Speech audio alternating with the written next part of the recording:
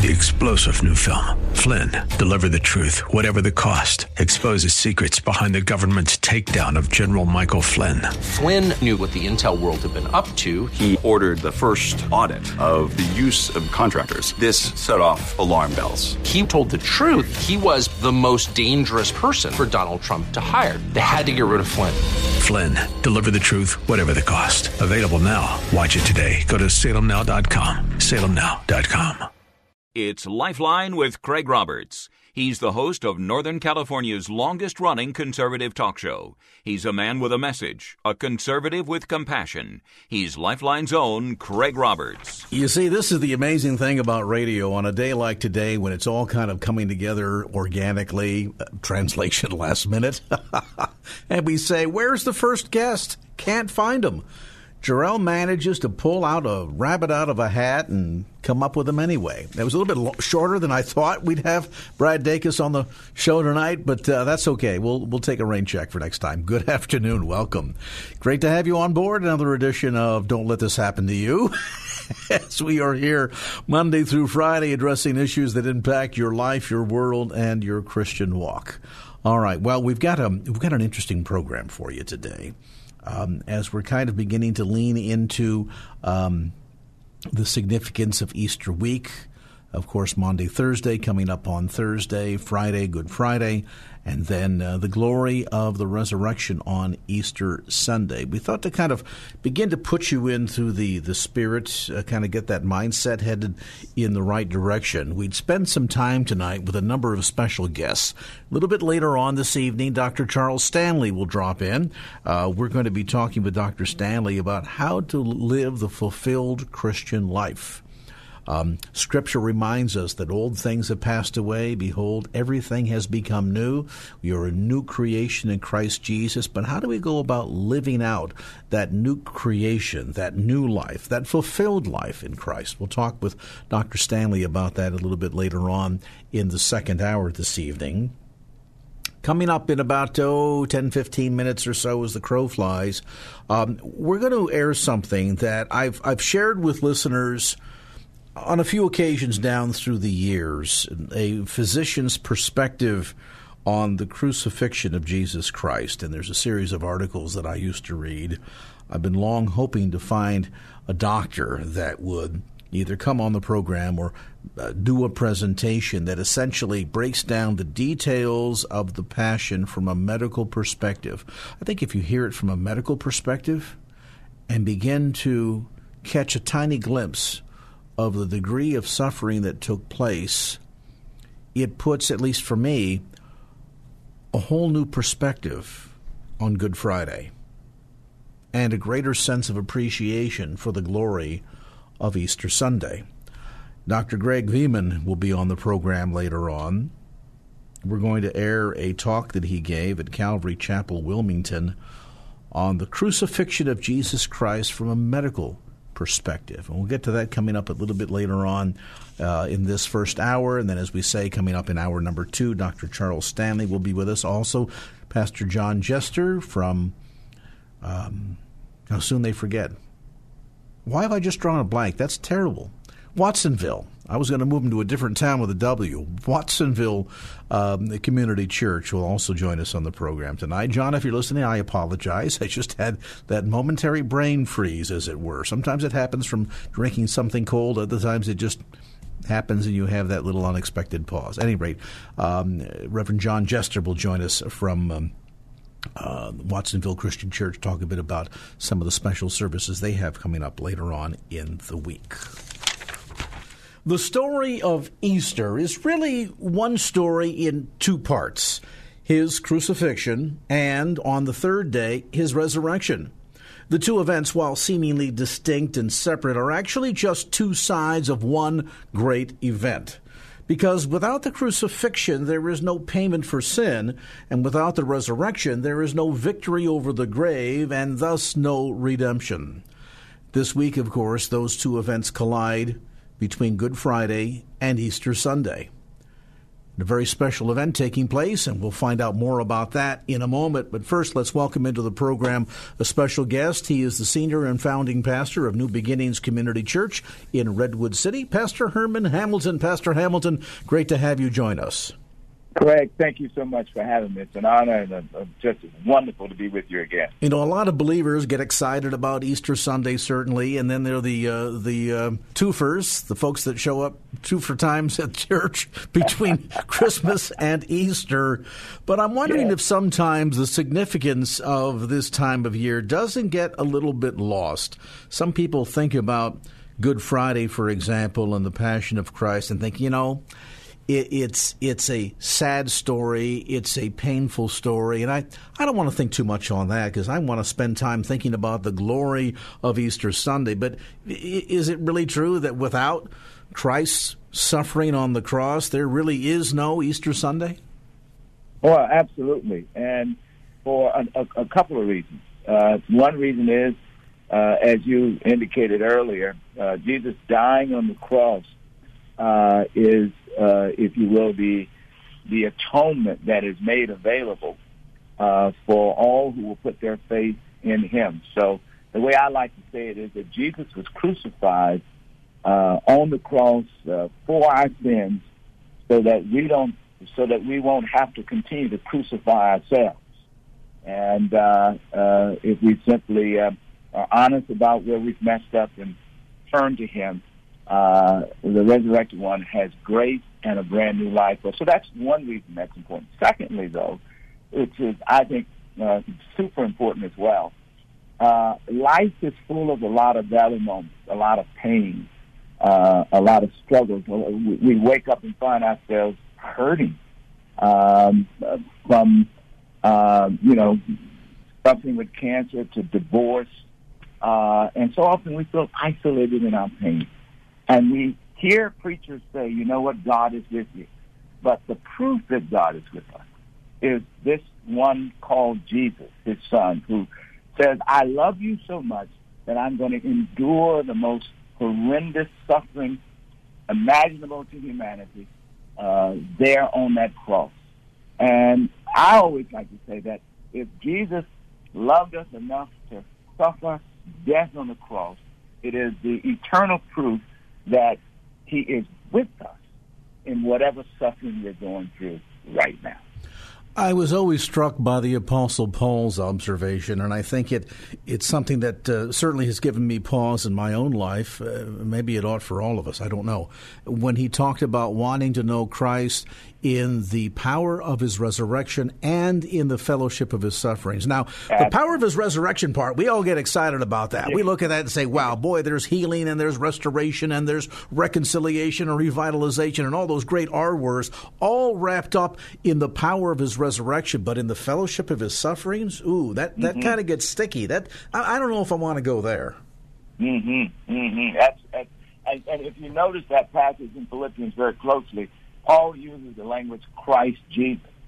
So it's a little insight about Paul. Whenever he uses the language Christ Jesus, he's primarily talking about post-resurrection, Jesus on the other side of his resurrection, the living Lord. And what he's saying to us is that living Lord, to fully know him, you don't just want to know him in the power and the glory and in the victories that he brings in our lives, but we also want to know him in how he is suffering right now. And one of the ways that he's suffering is that he enters into our suffering.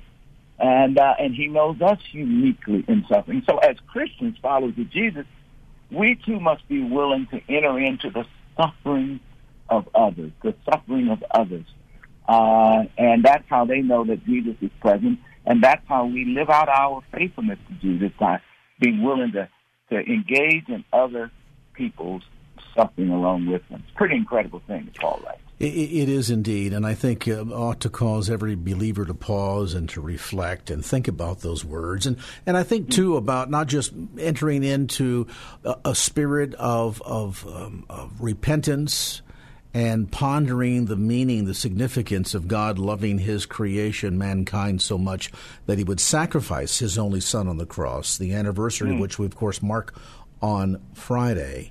and then would reach down and would literally pull his son out of the grave, miraculously so. And, it's interesting. You look at the account of Christ's resurrection, it should be lost on no one that the not only the Roman centurions, the Roman guards, know nothing about what really happened. They're trying to figure out how the dead guy rolled away the stone. That's right. And then the first two individuals that Jesus encounters, you would think, well, if this story was being made up, you'd want to find people that have a good reputation. You'd find somebody that's an important individual, well-respected and within the community, and you'd say that, well, he ran into them. No, the first two people that we find that have an encounter with Jesus after the resurrection are both women. Yes. No question about it. And I always like to say, and so in a real sense, they are the first evangelists. They are the first preachers. They are the first proclaimers. They're the first people to go share the good news. That's what the word gospel means, the good news. The good news is that death has been overthrown, that evil has been defeated, that injustice has been robbed of victory because Jesus lives. And we, of course, are carried on or mandated to carry on that legacy by continuing to proclaim and share the good news as part of the evangel, as part of the gospel. And, of course, we celebrate the significance of what all of this means on Easter Sunday. And toward that end, there's a very special event that's taking place as part of your congregation, New Beginnings Community Church. That's going to be this Sunday, Easter Sunday, April the 1st, at the Flint Center for the Performing Arts down in Cupertino. Tell us more about that, Pastor Hamilton. Well, it's a wonderful opportunity. We go to the Flint Center in order to not just house our community, but to give us a chance to reach out across the bay. And, of course, about our church. We are an extremely diverse community in this remarkable congregation called New Beginnings, worshiping together on any given Sunday. And on this coming Sunday, we're going to gather that community and all of our friends and families and others at the Flint Center for a remarkable Easter celebration. And if you know anything about the Flint Center, it is a performing arts center there at De Anza College campus. And so we're going to have about a 70 or 75-minute worship service gathering, we call them. And it's going to take advantage of all of the technological capacity of that facility. We're going to have energetic and incredible music and dance that reflects both contemporary and urban gospel music, really celebrating the fact that Jesus lives. At 8:30, we're going to have something called the Jerusalem Marketplace. And listen, you guys are listening. You do not want to miss this. That we've transformed the entire kind of front yard, if you will, of the Flint Center into, we've gone back 2,000 years. We have tons of people in costumes at the place. We're going to have a DJ playing all types of music that reflects that era. We're going to have food and live animals moving around, a petting zoo. We're going to have something called a blessing center. This is one of my most favorite parts. In the Jewish tradition, they have a ceremony whereby parents bless their kids. They offer a blessing, oftentimes using Moses' blessings over the people. They offer a blessing over their kids. They speak those blessings in the lives of kids. So we've got a blessing table where you can bring your friends and family. We've got a little thing that's structured so we'll help you out. Some people can't even get into a decent relationship, and some folks can't hold on to, can't move up the ladder in terms of their careers. Primarily hidden beneath the surface of their lives is this inability to forgive themselves for something that took place. And so I'm going to deal with that. I'm going to deal with how Jesus' death on the cross has opened up not only an opportunity for us to be forgiven by him, but for us to forgive ourselves. And I'm going to be pretty practical with how to do that. And I'm excited. I'm more excited about this Easter message than I have. I've preached about 27 of them in the last 27 years. And I'm more excited about this Easter message than any I've preached before. Well, and certainly listening to the overall description of what's going to be taking place again this coming Sunday, April the 1st, that will begin with the service at 10 a.m., but don't forget that Jerusalem Marketplace that Pastor Hamilton spoke of that will be open at 8:30 a.m. in front of the Flint Center. All of this happening at the Flint Center for the Performing Arts in Cupertino. Free entry, complimentary parking, child care, by the way, will be provided from 6 months old to kindergarten during the service. You can start arriving for that at 9:40 a.m. Details available on the web at nbccbayarea.com. Think of New Beginnings Community Church, nbccbayarea.com. Pastor Herman Hamilton, thanks so much for the time and sharing, and Godspeed on Sunday service. And now back to Lifeline with Craig Roberts. It was a number of years ago, probably, along the lines of 35-something years ago, that I ran across a series of articles written by a medical doctor who takes a look at the medical perspective on the Passion of Christ. It was an eye-opener for me as a young believer to begin to really comprehend, to the degree possible, of the amount of suffering that Christ went through on our behalf. And down through the years, I've read that series of articles here on the air during Easter season, and I've been long looking for a physician that would do something current.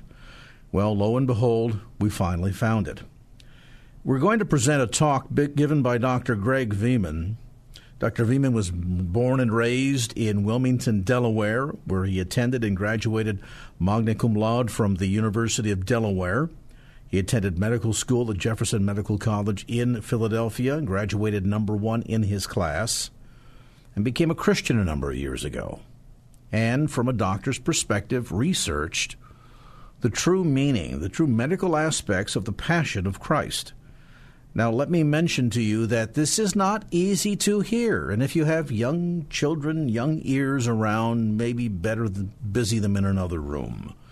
But I think from both a medical and scriptural and theological perspective, what you're going to hear will be, I think, very convicting at a number of levels and certainly awakening at others.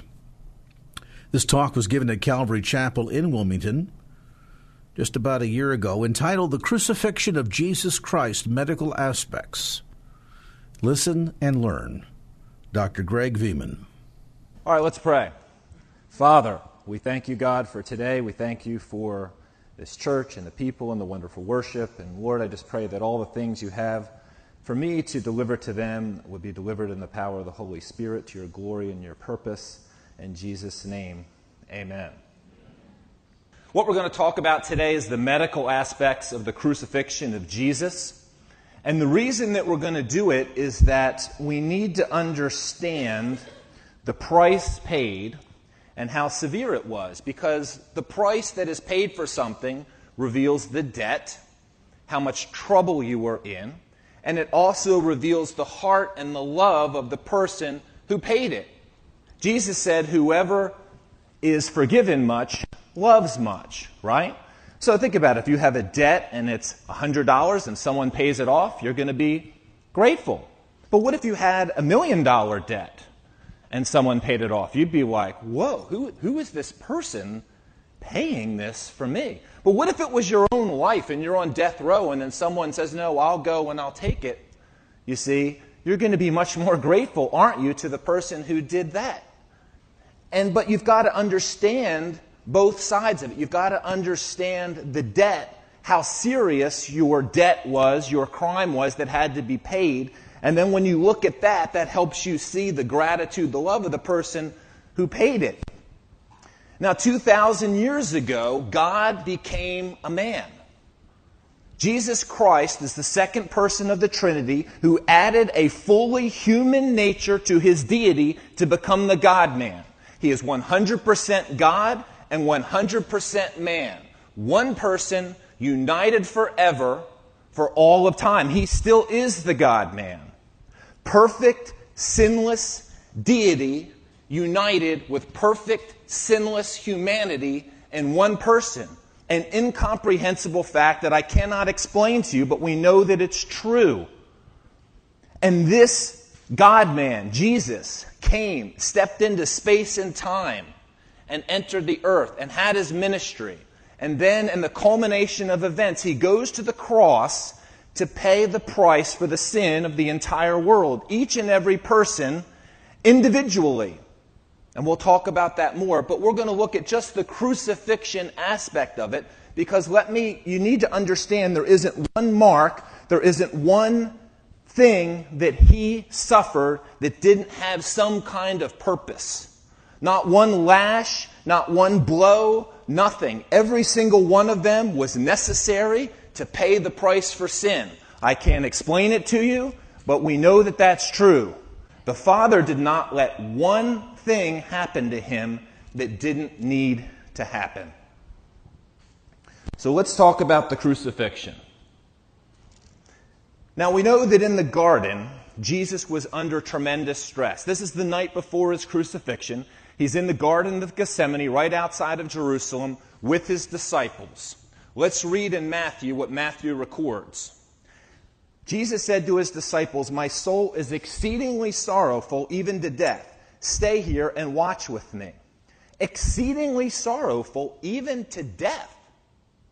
Wow, what does that mean? What is he talking about? He went a little further and fell on his face and prayed that if it were possible, the hour might pass from him, saying, "O my Father, if it is possible, let this cup pass from me. Nevertheless, not my will, but yours be done." And then if you read carefully, it says he prayed this 2 more times. So there's a battle going on here for the humanity of Jesus that's saying, hey, if there's any other way out of this thing, looking down at this thing, and the God part of Jesus who's going to conquer that and do it, and Jesus submits himself to go through with it. Now look what Luke adds. And being in agony, he prayed more earnestly. Then his sweat became like great drops of blood falling down to the ground. Now, only Luke, who is a physician, adds this, which is an interesting fact. And if you look at this, and we have a whole talk that I can give on this, but this is consistent with a known medical condition where people have blood in their sweat. The technical term is called hematidrosis. Us doctors have to have fancy medical terms to make us seem smarter than we really are.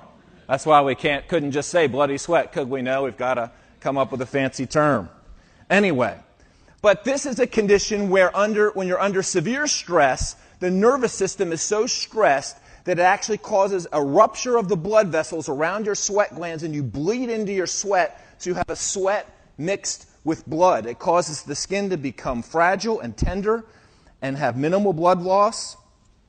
And it has been documented down through the centuries that this is a known fact and has actually been proven recently by modern medical science. They have tested the sweat and seen red blood cells in it in peer-reviewed medical journals. So this is a real entity. And here's just another picture of that. So it definitely occurs.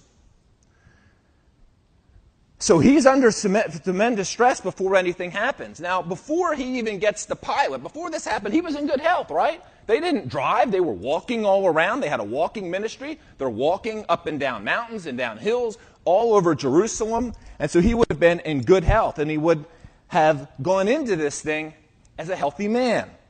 But we know that by the time he reached crucifixion, he would have been beaten. He would have suffered the agony in the Garden of Gethsemane. He would have been physically beaten before Pilate, and we'll see he would have been whipped and scourged. And all these trials that he was going through the night of his crucifixion and before it were about 2.5 miles if you map it all out. So that's still a decent amount of walking for going through what he went through. By the time he would have reached Pilate in the morning after having gone through all that, and this is before he was scourged, he was weak, he had been beaten 3 times, he was dehydrated, he had suffered mental and physical abuse, and he was battered and sleepless and exhausted. And things are just getting going. Now let's talk a little bit about the scourging. Matthew says, then he released Barabbas to them, and when he had scourged Jesus, he delivered him to be crucified. Luke uses the word chastise, and John says to them, Pilate took Jesus and scourged him. There's actually a couple of different Greek words here. Matthew uses the word phragello, from what we get our word for whip or flagellum. And John uses the word mastigo, which means to whip. Now, the Roman scourging was a severe thing. They would tie people to a post, and they would whip them with what's called a cat of nine tails. And they would whip them sometimes to the point of their death. Sometimes their bowels and everything would even come out just from the scourging.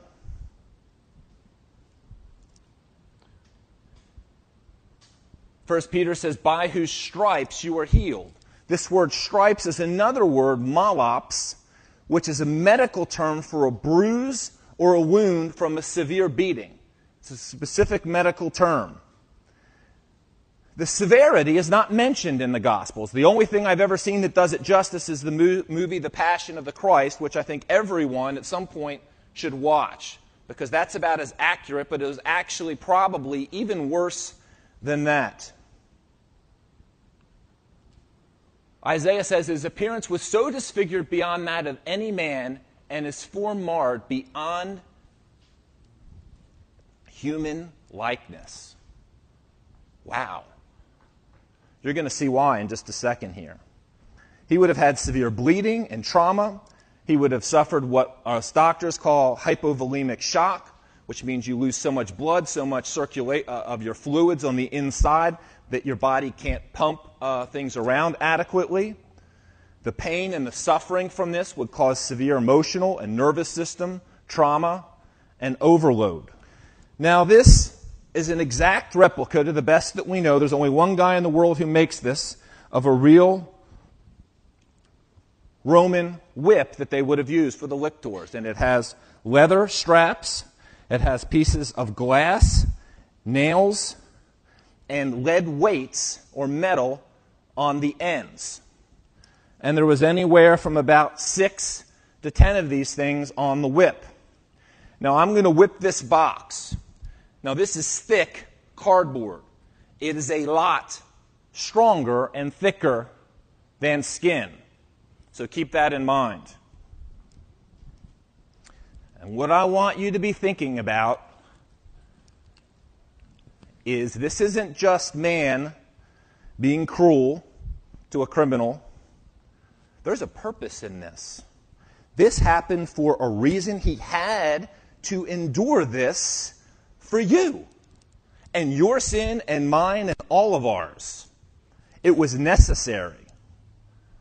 I can't explain how or why, but you see, I don't think we get it how fallen man is, how bad the sin debt was, how depraved we really are, because we live in a society that's like, oh, everything's nice, and we go to school, and we save, and we retire, and yeah, we have trials and tribulations, but for the most part, this is presented as a normal life.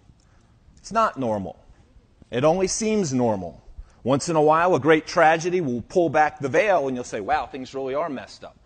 Child dies, or someone dies at a young age, or something happens. But this may help pull back that veil. Now, hopefully the box will stay on. Sometimes it moves. I have about 40-pound weights in there.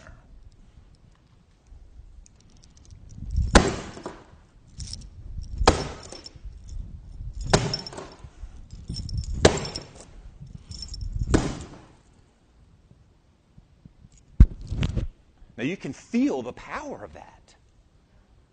I wasn't even going as hard as I can. It ripped this box to shreds. It's cardboard.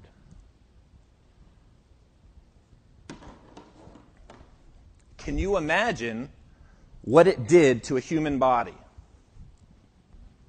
The Jewish law said 39 times was the max. Romans didn't have to obey that. So we don't know really how many times. But Isaiah said his appearance was disfigured beyond that of any man. And it was necessary for sin. He who is forgiven much loves much. We need to understand how much we've been forgiven. And remember, too, that the crucifixion this is mainly just part of the physical price that he paid for sin. There's a spiritual price that happens actually on the cross. We haven't even gotten there yet. Now let's talk a little bit about crucifixion itself. This has been well documented down through the centuries that it was the most cruel and hideous of tortures. There was a long beam called the patabulum. The vertical part of the cross is called the stipes. And sometimes there was a sign above it. There's a little footrest there for the feet, which we will explain. Now, Jesus carried only the top bar. In the movie, they have him carrying the whole cross. That probably did not happen because it weighed at least 300 pounds. And often the vertical part was kept up on the hill or wherever they were doing the crucifying, so they didn't have to bring that back and forth. Only the criminal would have to carry the crossbar. So he probably only carried the crossbar. It weighs probably about 110 pounds. In the state that he was in, he couldn't have carried the entire thing anyway. It would have been too heavy. He wouldn't have been in a good enough physical condition to do it. It's about a 650-yard journey from the Antonia fortress where Pilate was out to Golgotha, at least where we think it was. We know approximately where it was. People argue about what site it was. But if you measure, it's approximately 650, 700 yards. And that may not seem like a lot, but that's almost 7 football fields. And if you've been beaten and whipped and going through all this, you have to carry that. And we know that from Matthew that the Lord had a man help him carry the cross. That's a really interesting story to ponder, too, because this guy was there for the feast. He would have been defiled. He would have been picked out of the crowd and like, great, the whole reason I came for the feast is ruined because now I'm defiled. I can't participate. And this man was carrying the cross of Christ, of God. I mean, we think from putting together some things in the references of names that his sons were in the Roman church, so this guy eventually figured out what happened. But someone had to help him carry it because it was just too heavy. He wasn't in a good enough condition. In preparation, they would sometimes give them a drink, mixed with myrrh, or gall, which is an analgesic. This was by Roman law. The criminal was then thrown on the ground on his back with his arms outstretched. Now, Jesus did not take this. Why? Because he had to feel the full brunt of the pain. He wasn't going to have any pain reliever.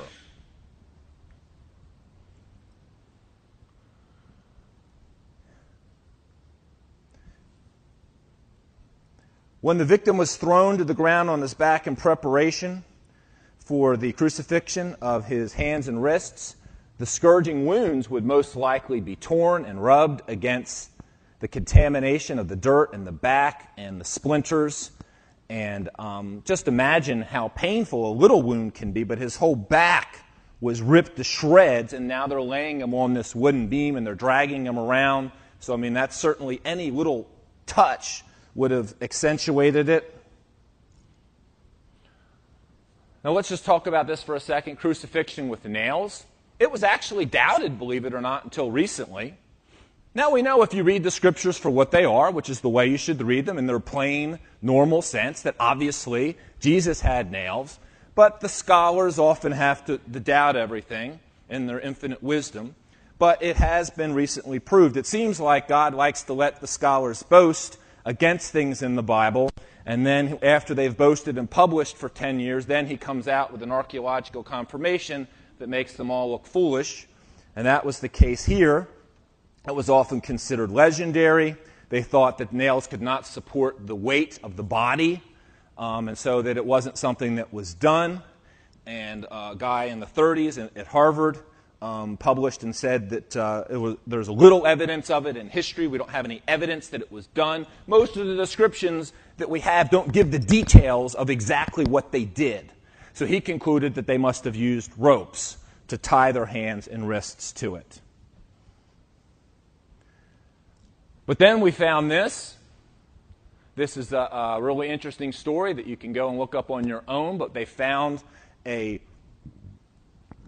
a tomb in Jerusalem a crucified bone where the nail was still in there. This is through the heel bone, It's approximately 5 to 7 inches long with a square shaft across, and it's called the Yohanan Crucified Man. So we know that they did use nails now, and you can see how they even have it bent back so you can't get it out. You can go online and look at these pictures. Very interesting. Here's a better look at it.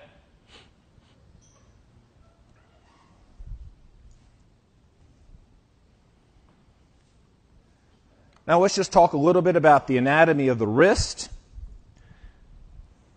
and the hand. Got a couple different models up here. Come up after you're done and look at these, but you can see that here's the hand and the wrist. And you can see that if you put the nail, and these are some, well, they're supposed to be real ancient crucifixion nails here, that if you put it through the hand, there's going to be nothing for it to hold on to, right? Because this is just flesh and web here, even all the way down to the base of what these metacarpal bones are. However, if you put it through these guys in here, or at the base of these two, you would have something for it to hold on to, and it could support the weight. And we'll see that that's actually what was done. In the drawing here, you can see approximately, right there, that little red mark is approximately where they would have put the nail through the wrist. Now, there's some structures here that are important. There is a very large nerve that goes through the middle of this called the median nerve. And if you've ever banged your funny bone, you know that can really hurt. Well, if someone puts a nail through it, it's going to kill. And it's going to continue to irradiate and shoot a very severe and lancinating pain. So beside the point that the nail's going to go through and the pain of all that, when you hit the nerve, it's like going to amplify it by like 100-fold. And the nail would have definitely hit that in that compartment there. Here's just another drawing of it. And I will mention also, I forgot to say this, that in your handout is this article. Everyone gets a copy of the article on the physical death of Jesus Christ, published in the Journal of the American Medical Association back in '86. And it's a great article. Everyone should read it. And a bunch of doctors looked at the crucifixion, and this has been done actually for a few centuries, and they made some very good conclusions and gave us a lot of these drawings and everything. So everyone will get a copy of that. Now this is interesting. We can't get into the Shroud of Turin, but the Shroud of Turin, some people say it is from Jesus, some people say it's not. The evidence is pretty compelling, but anyway, what we do learn is you can see here the blood stain in this image, and in this image, the photographic negative, that it was indeed not the hand, but right at the wrist. Okay? So we do know that that's the area that they used. And the Greek word for, quote, hand includes this whole area here. So it says sometimes it's a translational problem. When the Greek word hand, it didn't mean from the wrist below or just the hand. It meant this whole section kind of from like the middle of your forearm down. So it does not contradict the word hand. You could have translated it hand and wrist. You could have translated it lower forearm, and it would be accurate with the actual word that was used. Palms could not support the weight, as we said, but they've actually done some experiments on cadavers and things, and they've shown that you can actually support the weight of something that heavy with a nail going through the wrist in the right spot. And in the Passion movie, they actually show ropes and nails. I don't know why they did that. That's possible. They could have put that up there as extra support. We don't know. Again, we don't have those descriptions available to us. And then moving on to the ankle. The red dots show two places that they would have used. We know that they definitely used the one from the skeleton that we found. You can come up and look at this later, but it would have gone through just about like that. Now that's a bone, and here's the actual bone here. You need to come up and look at this. That's going to hurt. And it's either going to go through or it's going to shatter that bone and go through the middle of it, which would really hurt. Now this through the center or the front here isn't going to hurt any less either. because this is just bone, but if you go through the center here, there's also the same kind of nerve that you have on the wrist that provides a lot of innervation that would cause a lot of shooting and lancinating pain for the ankle.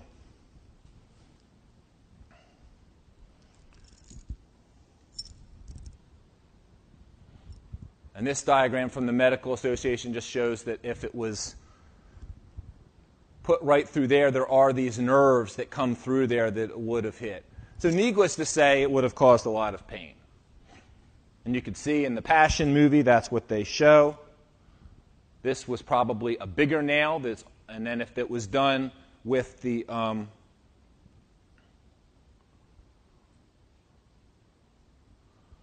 if it was done from the side, they would have had to nail them to the cross like that. And there's actually a recent movie, trying to think of what it was called, and they show the crucifixion that way.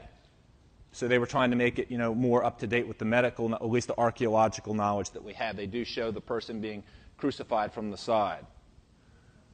Now, was Jesus crucified with nails? Yes, he was. I'm not going to read through all these. I'll just read Luke. Behold my hands and my feet, that is I myself. Handle me and see, for a spirit doesn't have flesh and bones, as you see I have. When he said this, he showed them his hands and his feet.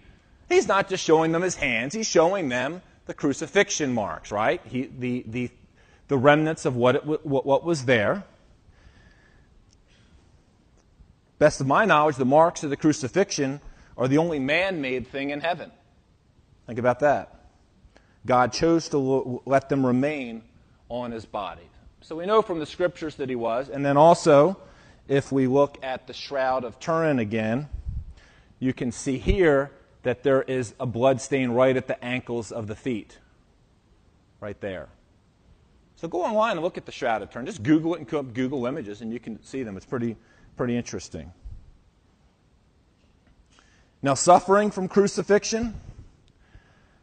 All kinds of suffering from being on the cross. Obviously, there's the pain of just being on the cross and having all the stuff that's been done to you. There is the issue with breathing, which we'll talk about, where the trouble is that when you're hanging like this, you can't exhale. So breathing's reversed. Normally, we take a deep breath in, and that's active, right? And our lungs fill up, and then when we relax, the air comes out naturally. You do not have to work to breathe in. Well, on the cross, it's the opposite. The air will naturally flow in because your vertebral muscles and your pectoral muscles are all paralyzed. So the air flows in, but you can't exhale without actively engaging everything. So what they would have to do, the only way to do it is to push up on that foot pedal that they gave them, or push up against the nails. So you can imagine the pain from your back rubbing up against the wood, and then the pain of the having to push against the nails driven through your feet. But that's the only way that you could keep breathing. And the cause of death, we'll talk about a little bit in a minute, is actually you die mainly of asphyxiation. Gosh, I can't even say it. You suffocate.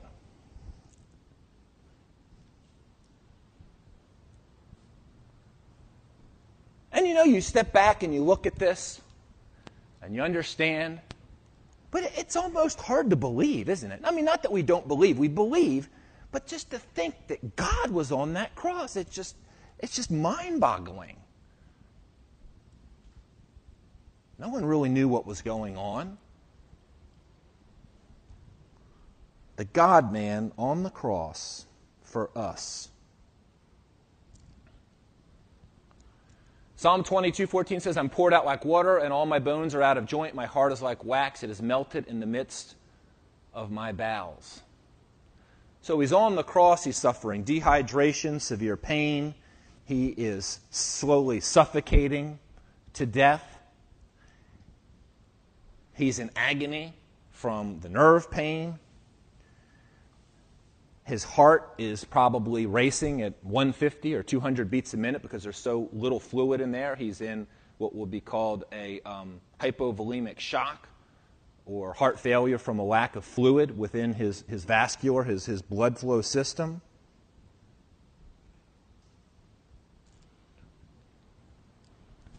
This is in the article that I gave you, but this just shows you the comparison between inhalation is your active normal breathing, and then exhalation, which is normally involuntary. You breathe in, and you relax, and then the blood, you naturally exhale. It's reversed. So the issue for them is they've got to try and they can get a breath in, they can't get it out. It doesn't matter which way you falter. If you hold your breath, you'll die. If you take a breath in and can't let it out, that means you can't get another one, you'll die because you can't breathe. And that's the way most of them died. And that's the reason why they would break the legs to speed up the death, is because then they would die very quickly from not being able to breathe. And we know from the Scriptures that they didn't have to do that because Jesus was already dead. They didn't have to break his legs. In the movie, they broke the legs of the two criminals, and then they would die very quickly because then they can't push up.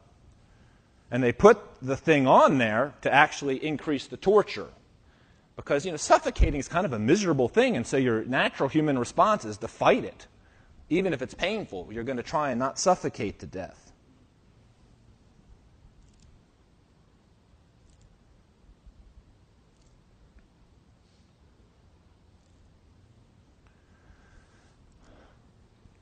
The death of Jesus on the cross. Jesus cried out with a loud voice and yielded up his spirit. Now, we know that man didn't kill him. We know that he laid down his own life and that God's in control. Luke says, "Father, into your hands I commit my spirit." John added, "It is finished." And bowing his head, he gave up his spirit. He gave it up. Okay, so God's in control, but he is in a human body, and he is going to die a human death. And I just show you all this because there's, crazy theories where people try and get out of the resurrection, said he didn't really die, and that somehow he was put in the tomb and then he came out of the tomb. But, look, nobody who's gone through this will be able to fake that they were resurrected. Right? That you're somehow brought back to eternal immortal life. No one could survive this anyway. That's the point. It's impossible. You're listening to a special talk given by Dr. Greg Veman at Calvary Chapel, Wilmington, on the crucifixion of Jesus Christ from a medical perspective. We'll get back to more of Dr. Veman's talk right after this. 3-star General Michael J. Flynn, head of the Pentagon Intelligence Agency, knew all the government's dirty secrets. He was one of the most respected generals in the military. Flynn knew what the intel world had been up to. He understood its funding. He ordered the first audit of the use of contractors. This set off alarm bells. The explosive new documentary, Flynn, Deliver the Truth, Whatever the Cost, uncovers the facts behind this scandal. Flynn told the truth. He was the most dangerous person for Donald Trump to hire. I find out the worst enemy that I'm going to face in my life is right here in America. They took my assessment and they wanted me to change it. And I was like, I'm not changing it. They had to get rid of Flynn. With in-depth interviews, archival footage, and never-before-seen personal records of the man behind the headlines. I just felt like I was drowning. Flynn, Deliver the Truth, Whatever the Cost. Available now. Watch it today. Go to salemnow.com. salemnow.com.